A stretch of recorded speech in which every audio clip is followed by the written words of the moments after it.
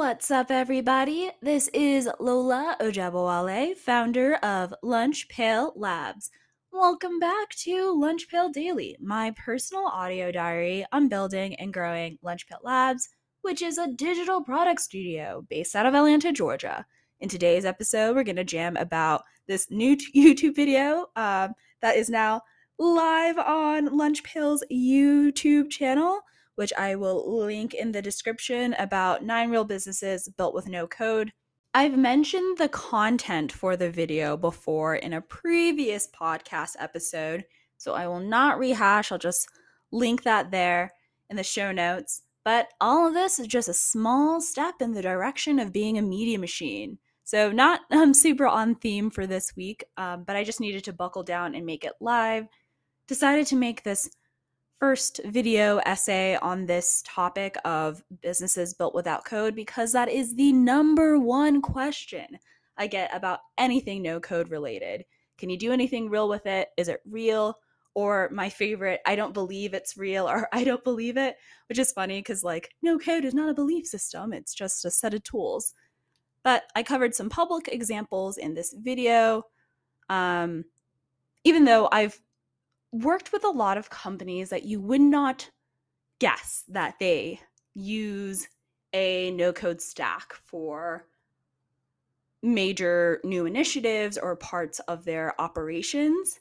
And I find it something that people don't always advertise, probably because it doesn't matter too much. Just like a company isn't going to yell about being made with JavaScript or React or Rails, unless if it's part of some an engineering initiative that they're trying to teach people about.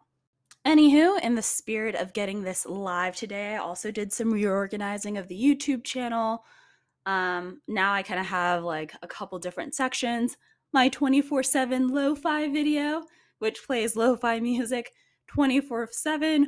Why does Lunch Pail Labs have a music video? Because it's fun, and in an alternate universe, I'd be a DJ, so might as well channel that into this universe.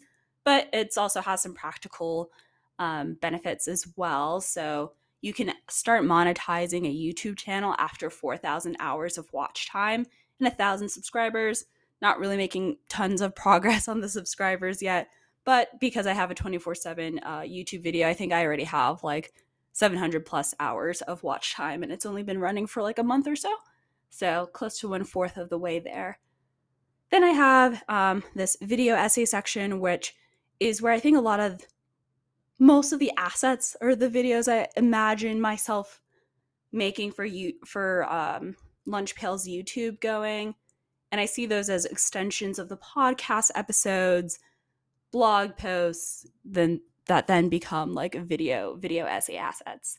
Tutorials, when I occasionally do them, I feel I don't know. We'll see if I will do some more of those, but tutorials when I occasionally do them. And then I have a behind the lunch pail for a while last year. I think it was a week.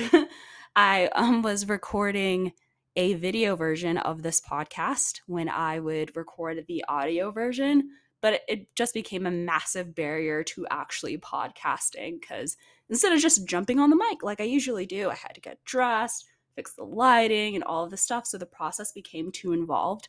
But I might, maybe in the future, we might have some guest episodes so it's not just me chatting. And that might be an avenue for some of that.